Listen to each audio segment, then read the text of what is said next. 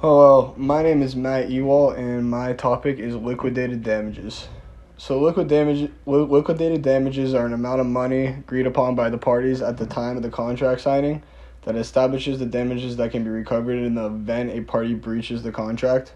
So, it's basically establishing an agreement between the contractor and the owner, saying if the contractor does not finish the work on time, that he will pay a certain amount of money for each day that he is late on the project. So it gives the owner a little bit of insurance that the project will be completed on time and the work will be good. So the amount that is settled in the contract is supposed to reflect the best estimate of actual damages when the parties sign the contract. So for instance, if a hotel is set to open on a certain date and they can't open because the contractor failed to complete the work on time, then the owner will be compensated by the contractor the amount that they should be making if the hotel was operational at the time.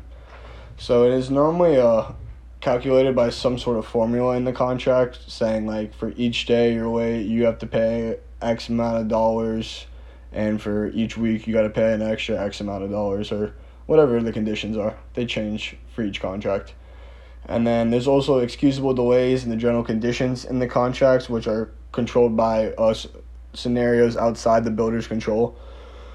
So hurricanes, when the builder can't do work, or like when a supplier is delaying product and parts of the work can't be completed, that's outside the builder's control, so that's not included for the liquidated damages. But all that must be like recorded good, so that it can be shown to the owner at the end of the project. And when it comes to liquidated damages, that's really only applicable in commercial building, because it's more of a business type of it's from the business aspect of construction, not really like the building side. In residential, where it's more the building side, owners are making changes to the houses all the time.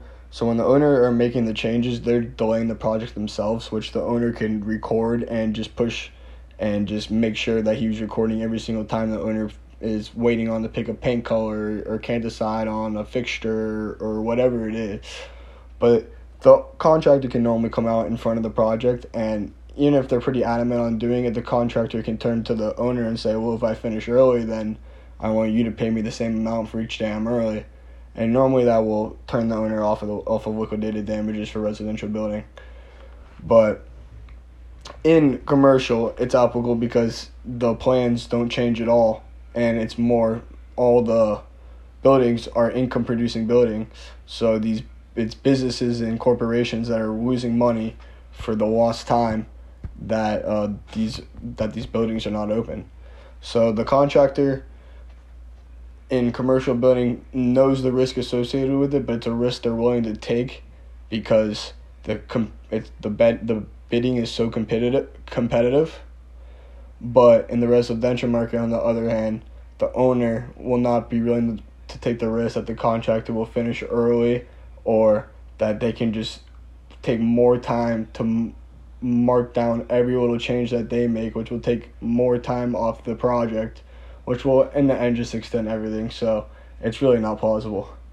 All in all, liquidated damages are just the amount of money agreed upon in the contract that if the contractor fails to complete the work on time, he will be compensated the best estimate of actual damages when the parties sign the contract.